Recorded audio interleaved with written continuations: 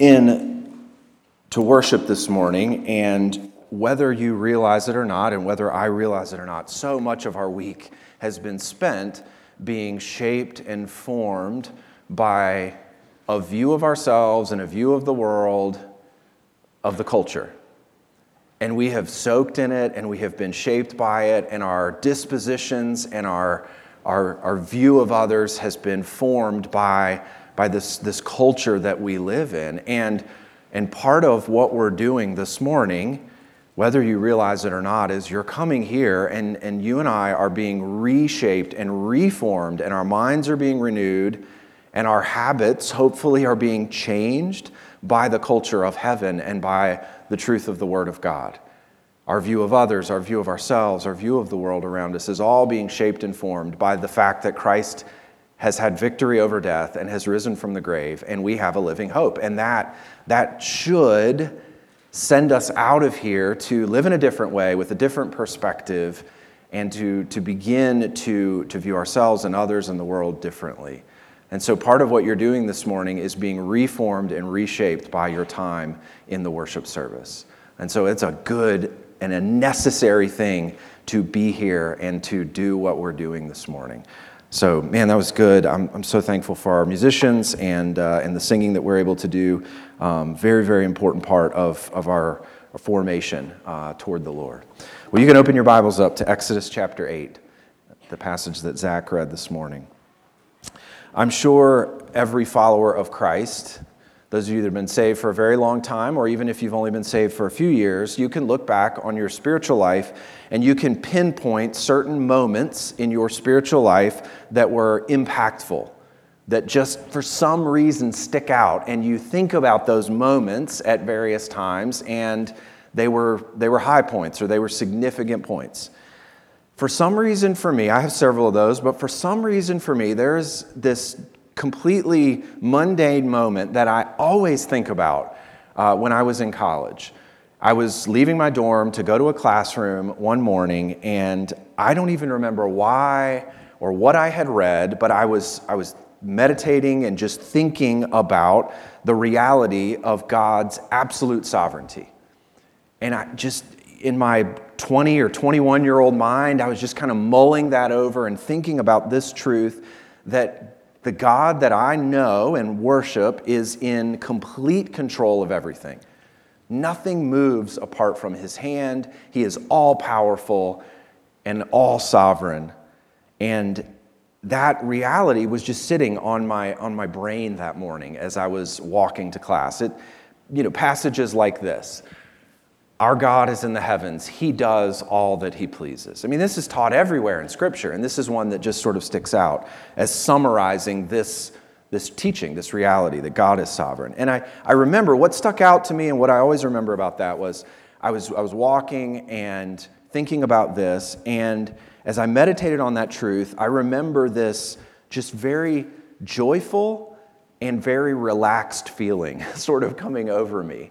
I know it sounds a little bit odd, but I just remember just kind of like taking a deep breath and letting it out and just being like, man, the Lord is in control. Like, whatever uncertainties there are in my life right now, I just sort of almost fell back into His sovereignty and just thought, He's got it. Like, how sweet is this? I don't have to worry about it. Like, He's in control, and He's sovereign, and He's good, and there's nothing I can do about it anyway. I don't have ultimate control over my life.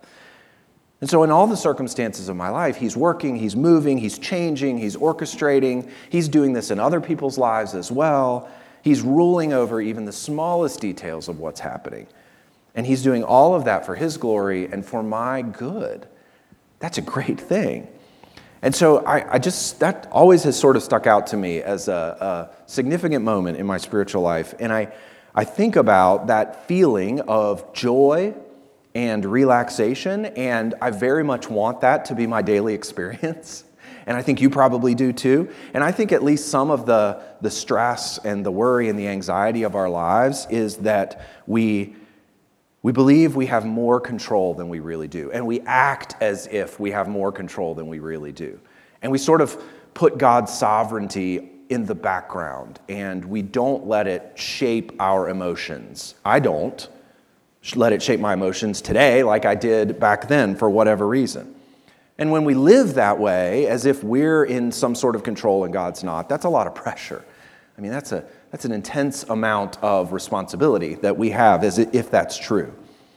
And the consistent testimony of the Bible is that you and I have way less influence and control than we think we do. And God is much more in control and a much bigger part of our lives than we often believe and act as if He is.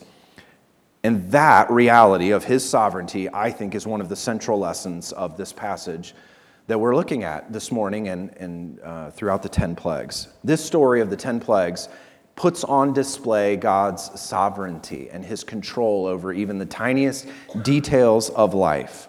We started studying this a month ago, and I want to return to it today and finish it up next week.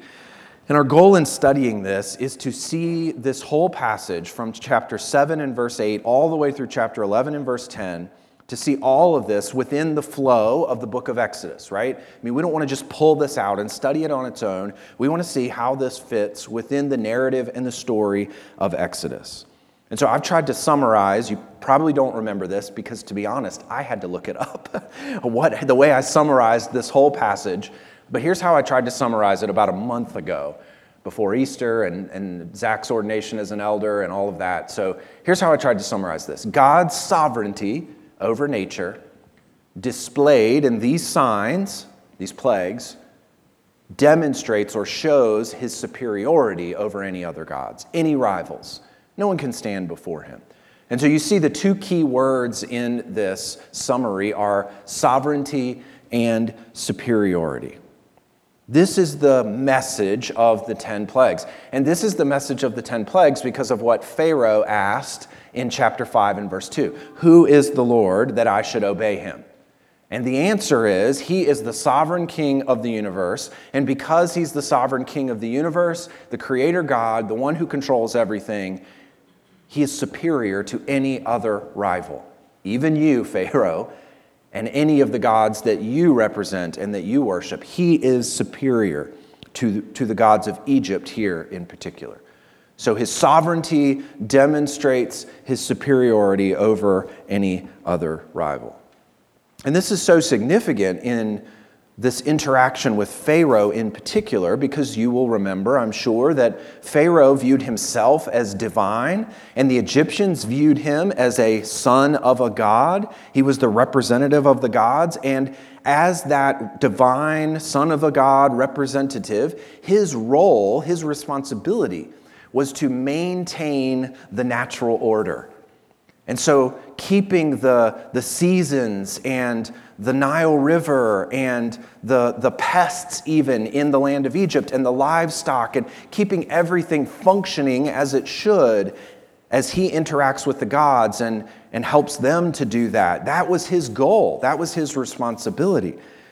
And so for that natural order to come undone and to descend into chaos, that would have hit right at the heart of what he was supposed to be and do. And it would have been humiliating for him to recognize and to begin to understand that he doesn't have any control.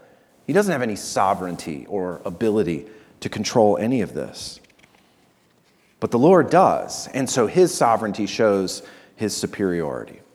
Now, as you look at these plagues, just to remind you of this, these first 9 signs or plagues, the 10th one is sort of set apart as the climax and the culmination. Everything builds toward that. But as you look at these first 9 plagues, they come in 3 cycles of 3. That's a lot of numbers, I know, but there are 3 cycles, and each cycle contains 3 plagues. And they're actually written and structured very, very well, easy for us to see in this story in the book of Exodus.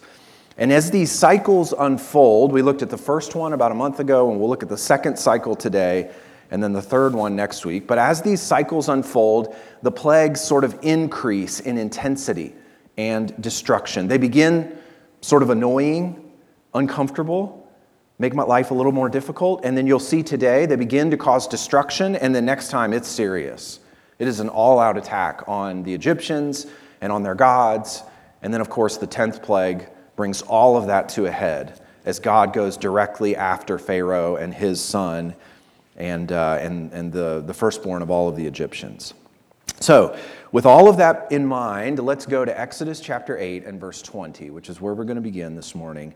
And with this summary in your head and may hopefully written down, we're going to walk through the second cycle of plagues and see all of these themes come out once again as we read through and study this story. So look at Exodus chapter 8 and verse 20. Then the Lord said to Moses, "Rise up early in the morning and present yourself to Pharaoh as he goes out to the water, and say to him, 'Thus says the Lord, let my people go, that they may serve me.'" Now keep in mind that each of the cycles begins with a plague, the first, the fourth, and the seventh plague. They begin this way, where Moses goes out in the morning early to meet Pharaoh while he is going down into the Nile River, into the water. And what's happening here is, most likely, this was a religious ritual that Pharaoh would do every single morning. He wasn't just taking a bath every morning. He was taking a ritual bath, and this was something that he was doing in order to connect with the gods and to seek their favor and to commune with them. And so as he's doing this communing with his gods, Moses shows up on the scene and gives him a command from Yahweh God, from the God of the Hebrews. And the demand, once again, is that Pharaoh will let God's people go, and specifically that he will let them go so that they can serve him. I mean, look right there, what it says at the end of verse 20. "Let my people go that they may serve me." It's important to remember that the movement of this entire book, it's a long book, 40 chapters, but the basic movement of this book is from enslavement to one master to redemption from and rescue from that master into service for another master. Slavery to redemption to service of a new master. That's the movement of the nation of Israel, and that's the movement of this whole book. And not coincidentally, that is the movement of your life as well, and my life in Christ. From slavery to sin, to redemption in Christ, and rescue from sin, to now service and worship of a new master. And the crux of this book, the center thematically and in the story of this book, is the rescue, the Passover rescue of the nation of Israel from slavery to Israel's current master. And so this time God issues a threat when he demands that his people be let go. Look at verse 21. "Or else, if you will not let my people go, behold, I will send swarms of flies on you and your servants and your people and into your houses, and the houses of the Egyptians shall be filled with swarms of flies, and also the ground on which they stand." Now, there's a play on words here that you can't really see in English that I want to show you that is fascinating. So in verse 20, God says, "Let my people go," and that is the same word in Hebrew as the word "send" in verse 21. So let me translate them both differently so that you can see what God is saying here and how he's making this play on words. So he says, "Release my people that they may serve me, or else if you will not release my people, behold, I will release swarms of flies on you." Right? And so it's a play on words here to emphasize, look, you don't let my people go, you don't release them, I'm going to release something on you. Now, what exactly is going to happen here? What exactly is God going to do to the Egyptians? Well, we can't pinpoint with 100% accuracy what these insects would have been. But if you're like me, you read this and you think fly, and you think annoying housefly. They sort of buzz around and make noise, and you can't really get rid of them unless you have a great fly swatter. And, you know, that's what sort of comes in my head here when I read this. And so you're thinking flies. Well, that's annoying, but that's not at all what this would have been for this plague. That's not what's meant here because of a passage later in the book of Psalms that describes what these flies or these insects did. Look at Psalm 78:45. Describing the plagues, he says this, he sent among them swarms of flies which devoured them, and frogs which destroyed them, right? So the description here is that these insects weren't just flying around, they were biting the Egyptians. They were devouring them. There's a high likelihood that these were mosquitoes. There's also a chance that these could have been biting flies, which I'm not from Michigan. My understanding is that occasionally we have biting flies in northern Michigan. Thankfully, I have not experienced that part of the culture here and hope to never experience it. We don't know exactly what this would have been, but if you want a fun afternoon, just go Google biting insects and just have a good time seeing what the possibilities could have been here for these flies, these biting insects. The emphasis here in verse 21, though, look with me, is there are swarms of these things. I mean, it's not just like the one little housefly that you're chasing around with your fly swatter. Verse 21, or else if you will not let my people go, behold, I will send swarms of these biting insects on you and your servants and your people and into your houses. And the houses of the Egyptians shall be filled with swarms of these biting insects, and also the ground on which they stand. There are massive numbers of these. It is not a coincidence. It's not some natural occurrence that happens here. The volume of these insects is so significant that they are overwhelming. They're everywhere. They are on every single Egyptian. They are in every single house. They did not have glass windows to keep the insects out of their house. And even if they wanted to cover them up, it was so hot that they couldn't have done that. They had to keep a breeze moving just to survive in their houses. You go outside, the insects are there. You go inside, they're there. They are everywhere. They are biting constantly. You are starting to fill up with welts. It's itchy. Your kids are having skin reactions to these biting insects. You've got bumps everywhere. You look awful. And there's nothing you can do to stop these insects. You can't keep them out of your bedroom at night. Constantly, they're biting you. There is no relief from this. But notice here, as this happens, look what God promises he's going to do. This awful judgment comes on the Egyptians, but it doesn't extend to the Israelites. Look at verses 22 and 23. But on that day, I will set apart the land of Goshen, where my people dwell, so that no swarms of flies shall be there. Why? That you may know that I am the Lord in the midst of the earth. Thus, I will put a division between my people and your people. Tomorrow this sign shall happen. This is the first time in the 10 plagues that we have clarity on where these plagues took place. There's every reason to believe that all of the previous plagues were limited to the nation or to the people of Egypt, and that they didn't impact Israel, and now it is made explicit. God, amazingly enough, doesn't just make these mosquitoes or biting flies or maybe some combination of them. He doesn't just make them appear in huge numbers. He actually tells them and limits them to where they can go and to who they can bite. They can't go here, they can go here. They literally can only fly to here, and they stop. And they don't mess with the Israelites.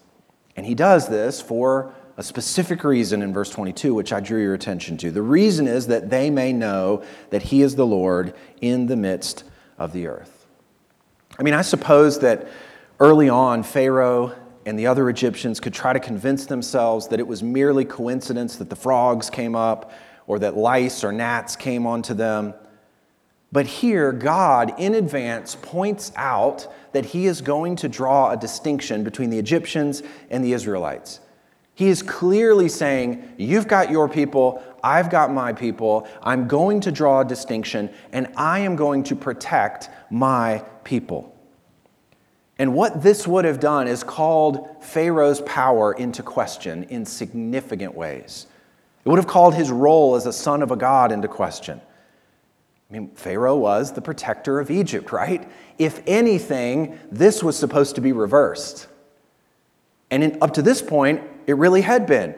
The Israelites, God's people, were enslaved to Pharaoh. He did what he wanted with them, and now all of that is getting turned upside down. Now Pharaoh's people are the ones suffering, and God's people are the ones who are free from the suffering. Now, why here, we have to ask the question, why did God draw this distinction? Why did he protect Israel? Well, it's quite clear. They were his people. Well, okay, how did they become his people? Well, he made a covenant with their forefathers, with Abraham and Isaac and Jacob. And he promised to be faithful to that covenant. Well, why them? Why did he make a covenant with, why Abraham? Why Isaac? Why Jacob? Why the 12 tribes? Why did he make a covenant with them? And why is he continuing that covenant with the nation of Israel? What's so special about them? Well, nothing. Whoops, I left a passage out. Nothing was special about them, but you need to remember and to read, and let me read it to you, Deuteronomy 7, verses 7 and 8. This is what God says to the Israelites. It was not because you were more in number than any other people that the Lord set his love on you and chose you. For you were the fewest of all peoples. But it is because the Lord loves you and is keeping the oath that he swore to your fathers that the Lord has brought you out with a mighty hand and redeemed you from the house of slavery, from the hand of Pharaoh, king of Egypt. There was nothing special about them at all. And this is the reality of who God is. And this is part of what we learn about God and what the Egyptians learn about God here from the way he draws distinctions. He does draw distinctions. He is a God who does this. He judges and he redeems. He acts differently. And why does he redeem some? Why does he rescue the Israelites? It is not, as Deuteronomy says, it's not because of their worth. It's not because of their goodness. It's not because of their numbers. It's not because of their righteousness. And this is true of you and I as well. He redeems based on his sovereign grace, unmerited, freely given. If you're here this morning and you have come to know the Lord and you have turned from your sin and you've trusted Christ, if you are a partaker of the new covenant and you're in a relationship with God, it is not because you are so special. It's not because I'm so special or so good. The grace that we have been shown, the redemption that we have, is so unmerited and so undeserved, just as it was with Israel, that the only proper response to this is joy and worshipful obedience to the Lord, thankfulness and gratitude that continually comes out of us. To remember that this is our reality, that we have been shown grace, and it is not because of anything we've done or anything that we have deserved. And if you're here this morning and you've never received this grace and you're not part of the covenant family of the Lord, it is available and it is offered. One of the glorious things that you'll see later in the story of the plagues is that there are Egyptians who begin to see God's power and they begin to understand who he is and they act on what he says and trust him. And then there's actually a mixed multitude that heads out of Egypt. There's every reason to believe that some of the Egyptians left with Israel and went out and crossed the Red Sea and watched Pharaoh and his men get destroyed. There's every reason to believe that from the text. Because God offered grace and they obeyed. They listened. And so if you're here this morning and you've never received that, God calls you to repent of your sin and turn to Christ in faith, and that offer is available by his sovereign and good grace. And God here in Exodus demonstrates his power to judge and his power to redeem. He's putting both of those on display by naming this plague, the exact time that it will happen, and then following through on it. And so we know by this that he is Lord and that he can do whatever he wants and he can judge and he can redeem. The end of verse 23. Tomorrow this sign shall happen. Verse 24. And the Lord did so. There came great swarms of flies into the house of Pharaoh and into his servants' houses throughout all the land of Egypt. The land was ruined or corrupted. I mean, you can imagine if there are insects all over the ground and you're stepping on them and you're eating them in your food and they're everywhere, then you would say that your land and your lifestyle has been corrupted by that. That's exactly what has happened. It was ruined by the swarms of flies. Now, of course, one of the things that you come to see in these signs or in these plagues is that every single one ends, it starts the same way with God's word, and it ends the same way with Pharaoh's hardened heart. And that's going to be true here, but there's a progression and there's a change in the interaction that Pharaoh has. There's increased pressure throughout these plagues on the people and then on Pharaoh himself. And he starts to sort of show some cracks in the armor as all of this unfolds. Look at verses 25 to 27. Then Pharaoh called Moses and Aaron and said, "Go, sacrifice to your God within the land." So he sort of offers this olive branch, he thinks, here. But Moses said, "It would not be right to do so, for the offerings we shall sacrifice to the Lord our God are an abomination to the Egyptians.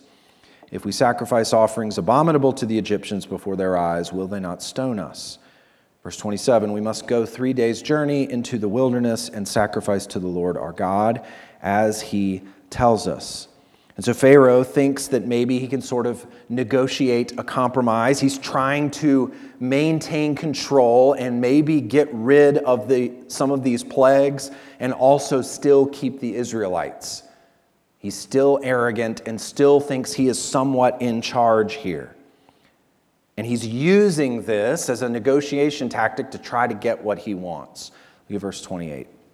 "So Pharaoh said, 'I will let you go to sacrifice to the Lord your God in the wilderness, only you must not go very far away.'" And then here's what he really wants: "Plead for me," which the irony of that is amazing, that he's acknowledges and knows that God has to be the one to end this plague, and yet Pharaoh's still trying to maintain control. And even Moses picks up on the deceit, and he sees the deceit in his heart. Look at verse 29. "Then Moses said, 'Behold, I'm going out from you, and I will plead with the Lord that the swarms of flies may depart from Pharaoh, from his servants, and from his people tomorrow. Only let not Pharaoh cheat or deceive again by not letting the people go to sacrifice to the Lord.'" Now, despite Moses' warning here, as you've come to expect and I've come to expect, the same pattern happens. Look at verses 30 to 32. "So Moses went out from Pharaoh, prayed to the Lord, and the Lord did as Moses asked, and removed the swarms of flies from Pharaoh, from his servants, from his people. Not one remained. But Pharaoh hardened his heart this time also, and did not let the people go." Same thing happens. Now, I told you there's an increase in severity in these plagues, and you're really going to see that get going in the 5th plague here. So look at chapter 9, verses 1 through 3. "Then the Lord said to Moses, 'Go into Pharaoh and say to him, Thus says the Lord, the God of the Hebrews, let my people go, that they may serve me. For if you refuse to let them go and still hold them,'" or he's saying, hold them back, keep them from doing what God has for them. Verse 3, "Behold, the hand of the Lord will fall with a very severe plague upon your livestock that are in the field, the horses, the donkeys, the camels, the herds, and the flocks."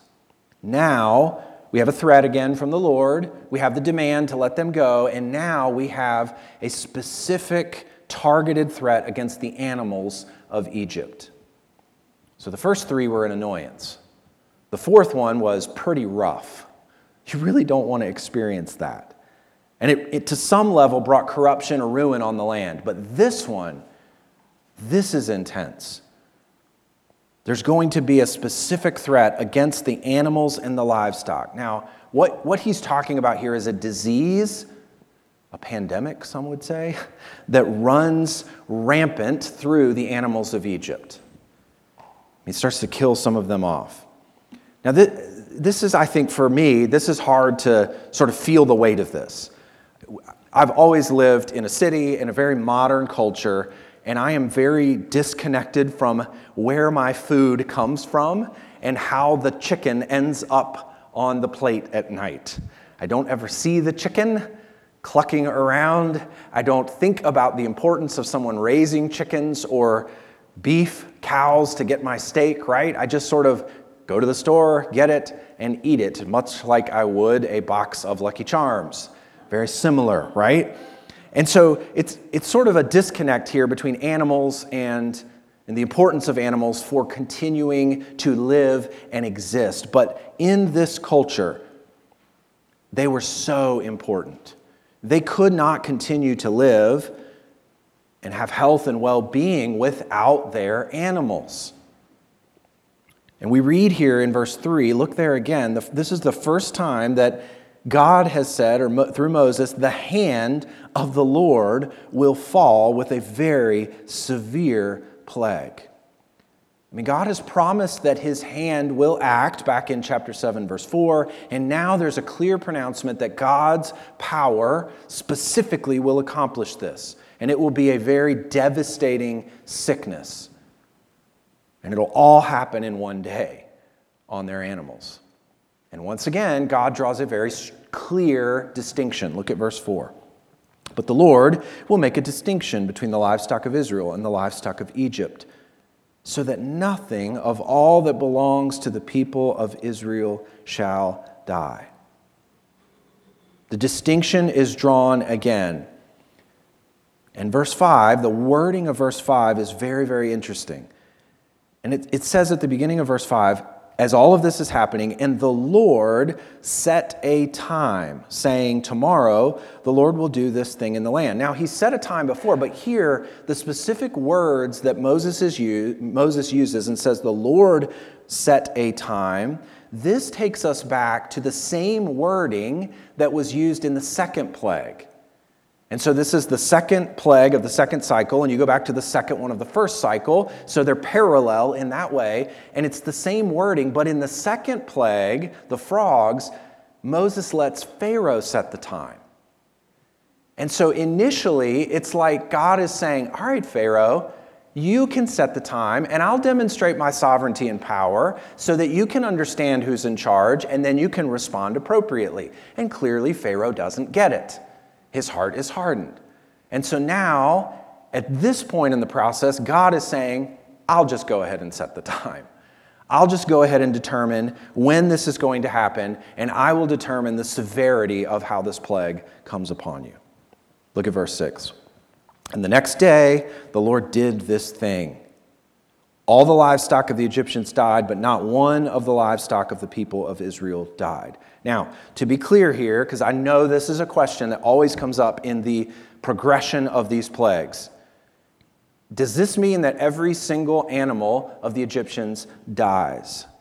It certainly sounds like that from this translation. And then later on, when the hail comes, you see that certain livestock were killed. And so you're like, contradiction. Well, no, it's not a contradiction, because this translation, unfortunately, does make it sound like every single animal dies, but this also could be translated that every type of animal, or all sorts of animals, every kind, animals in every place. It's talking about the comprehensiveness of this plague. It touched every family in every part of Egypt with all sorts of animals. But it's not actually saying that every single animal, down to the last donkey of the Egyptians, died here. But it was a very, very tragic result. All of these animals get sick on the same day, and they die. But notice in verse 6, not a thing happens to the Israelites, to none of their animals. But not one of the livestock of the people of Israel died. I found this quote helpful, and I thought it gave kind of a picture, helped you to enter into what's going on here. Domesticated animals were treasured as enormously valuable assets in Bible times, as in any time prior to the Industrial Revolution or any place, even today, where farming predominates. Moreover, they were seen as closely interrelated to the welfare of humans, a fact reflected even in the Bible's creation accounts. The pantheistic Egyptians revered all animals, but birds and livestock more than fish and amphibians. For them to have lost livestock would constitute a serious blow indeed. And then this is the part that's so fascinating. For them to have lost livestock while the Israelites retained all theirs represented a nationwide humiliation. I mean, it's a bummer to lose your cow and your donkey and your horse, but when you look over and you understand that none of the Israelites had any problems on this day, something's going on. Now, amazingly enough, Pharaoh sends out all his little minions, his private investigators, to try to see if there's really been a distinction here. Look at verse 7. And Pharaoh sent, and behold, not one of the livestock of Israel was dead. But the heart of Pharaoh was hardened, and he did not let the people go. He goes, he sends his people out, they check and they see, and not one of the animals of Israel was impacted in any way. God targets only the animals of the Egyptians here. And yet, he continues to harden his heart. I hope as you go through these and as we're trying to explain what goes on, you can feel the intensity ramping up with each one. And again, Pharaoh hardens his heart. And it's building toward this confrontation between God and between Pharaoh. Now let's get to the sixth plague here, which is the last one in this second cycle. And we'll go quickly through this. Now, instead of targeting the animals with a plague, God targets the people. Look at verse 8. And the Lord said to Moses and Aaron, take handfuls of soot from the kiln and let Moses throw them in the air in the sight of Pharaoh. Now, again, you can see here the last plague in each of the cycles doesn't mention Moses going to Pharaoh. God just tells them, act and perform the sign. And that's what they do here. And so you're drawing to the end of the second cycle. Verse 9. It shall become fine dust over all the land of Egypt and become boils breaking out in sores on man and beast throughout all the land of Egypt. So they took soot from the kiln and stood before Pharaoh, and Moses threw it in the air, and it became boils breaking out in sores on man and beast. And as this is unfolding, which I'm not going to try to describe the boils and the sores to you, and I did not Google that, I'll tell you that much. But as this is unfolding, we get this very fascinating comment in verse 11. Look there. And the magicians could not stand before Moses because of the boils. For the boils came upon the magicians and upon all the Egyptians. Now, we haven't heard anything about the magicians in the fourth or the fifth plague. The last we heard of these guys was in the third plague, and their comment was, we can't duplicate this. This is the finger of God. They're specifically mentioned and targeted here. And this is important for a number of reasons. These men were Pharaoh's top advisors. I mean, early on, these are the guys he calls in to make sense of what's going on with the signs, the plagues. They're the ones who, in some form or fashion, whether it's trickery or whether it's actual connection to demons and the powers of darkness, they're in some way able to make it seem like they can duplicate the signs. These guys were some of the most powerful men in Egypt. Everybody looks up to them. They're important. And one of the most important parts of their power that people believed was that they could heal. They would call these guys in to perform their ritual or their seance so that they could bring healing to a family member who was sick. And the point of this comment in verse 11 is, if the most capable, powerful healers in your entire land are not even able to stand before this divine power, and they can't get rid of this on their own, and they're crushed by the weight of it, then what does this say about anybody else? I mean, it's like your star player getting owned by the competition. If that guy can't stand up to him, then what hope do the rest of us have? And that was clearly communicated to Pharaoh and to everybody else. If these guys aren't safe, who is safe? And this also, I think, contributes to this progression that is happening in this story of the plagues, where early on the magicians are duplicating And then they're acknowledging that this is God's power. And now they're getting struck down by the power. And then in a few chapters, you're going to see them begging Pharaoh to let the Israelites go. There's a progression and a movement there that happens. Now, of course, this sign ends the same way that the first 5 ended. Look at verse 12. But the Lord hardened the heart of Pharaoh, and he did not listen to them as the Lord had spoken to Moses.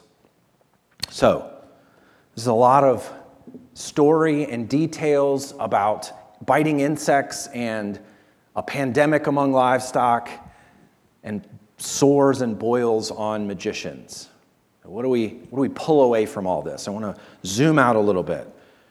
Remember, this is putting God's sovereign power on display. The reason we go through these details and walk you through this is so that you can feel and you can see the progression of the intensity and you can understand that God's sovereign power is put on display. And that, over and over again, demonstrates his superiority to any rival god. Now, there's a lot you can learn, and you can take away and discuss and make specific application, but I want to draw your attention back to the distinction that is highlighted in the 4th and the 5th plague. And I want to end here thinking about that distinction. God put a wedge between Egypt, the Egyptians, the people of Pharaoh, and his covenant people. And that distinction is very real because of the phrase that God uses over and over again, my people. Now, just think about that phrase for a moment and bring that phrase into your life today. There's so much talk about personal identity in our culture. We're trying to figure out who we are. We're trying to understand what sort of people we are, who you are as a person, what is your personal identity. And the fact that you are known by God, that he would say, you are my person, you are my child, you are my son or daughter. He has made a covenant with you. That reality should be the most important piece of our personal identity. Not even that we know God, but that he, the sovereign, superior God of the universe, knows us. I mean, just think through that reality, that this morning the God of the universe knows you by name, loves you, and has made a covenant with you and drawn you to himself. And now you have a relationship with him. That is the defining feature of your life and of my life. I mean, we do have all these other personal identities, right? You're a husband, you're a father, you're a wife, you're a daughter, you work, you're a church member. All of these things are so important and they're a part of who you are, but none of them come close to the fact that the God of the universe knows you. And so my encouragement to you would be to let that reality, that identity, determine who you are. Rest in that. Go back to that. Find your footing in that reality. The God of the universe knows you, loves you, he is for you, and one day you will be with him forever. That's your personal identity. That is why these distinctions matter so much here. And that's why it's so important to watch how the God of the universe acts toward those who are his people. Let's pray. Father, we thank you for our time in your word this morning. I pray that you would use the scriptures in our hearts and our lives. Lord, we need this. We need to see your sovereignty. We need to relax and rest in your care for us. And then, Lord, as we see the distinction that is drawn here, the judgment and the redemption, help us to just rest in the redemption that we have in Christ, the identity that we now have as your children. Help that to shape us and form us into people who live out of that identity and are people of love and joy and peace and kindness and faithfulness and gentleness. Thank you for adopting us as your children. Thank you for loving us. It's in Christ's name we pray.